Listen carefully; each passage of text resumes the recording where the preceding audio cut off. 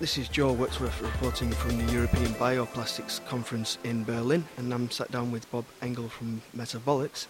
So Bob, can you tell me what you are doing in the latest fields of bioplastics? Yes, we just launched a new bag product, a film product for compostable bags.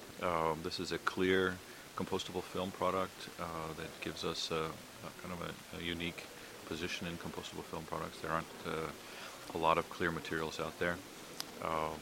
It's not that everybody wants a clear compostable bag, but there are some people that really do want clarity in the bag. The idea is that they can see what's in there and make a determination, is this something that you want in your composter? So it's a new product. It works really well. We also see it as a stepping stone towards packaging, where clarity is also important. And we think packaging will be a new important market for us in the future.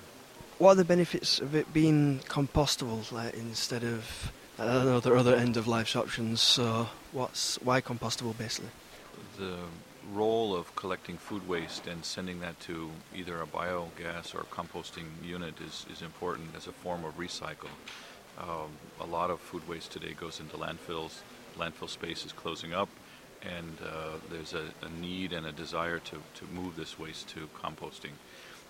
Bags are an opportunity for consumers with curbside collection to deliver their food waste to a composter through municipal collection systems and so forth.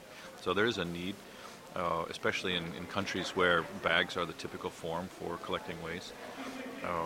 In packaging, the packaging world is also looking for alternatives to recycling and to encourage recycling, and composting is an alternative, especially when you have packaging in combination with food. There's always waste that comes from both the packaging and the food, and being able to combine both of those material streams, waste streams, in diversion to a composter is an efficient use of logistics times and so forth. And what have the key things or the key messages been for you at the conference so far?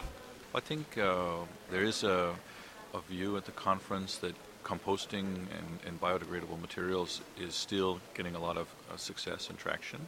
And this is a group that really focuses on the issues in Europe for compostable materials. I think you can see alignment towards finding applications where it makes sense, building on successes, building on momentum, and trying to get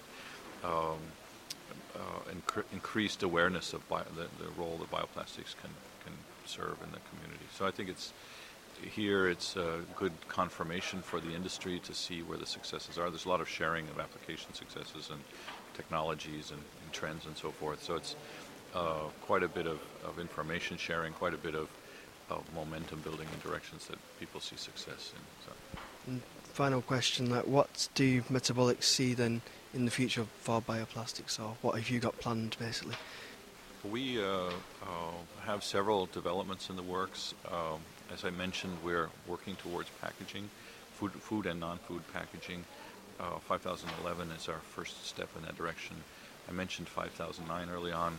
We hope to launch next year a product called 5009, which is an extension to 5011, kind of in different sequential order there, but it will likely be also a clear compostable film that adds slightly different physical properties. 5011 is a flexible, high puncture resistant, good bag film.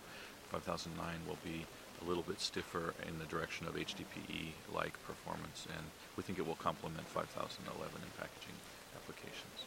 So. Thank you, Bob. This is Joe Whitworth reporting for foodproductiondaily.com at the European Bioplastics Conference in Berlin.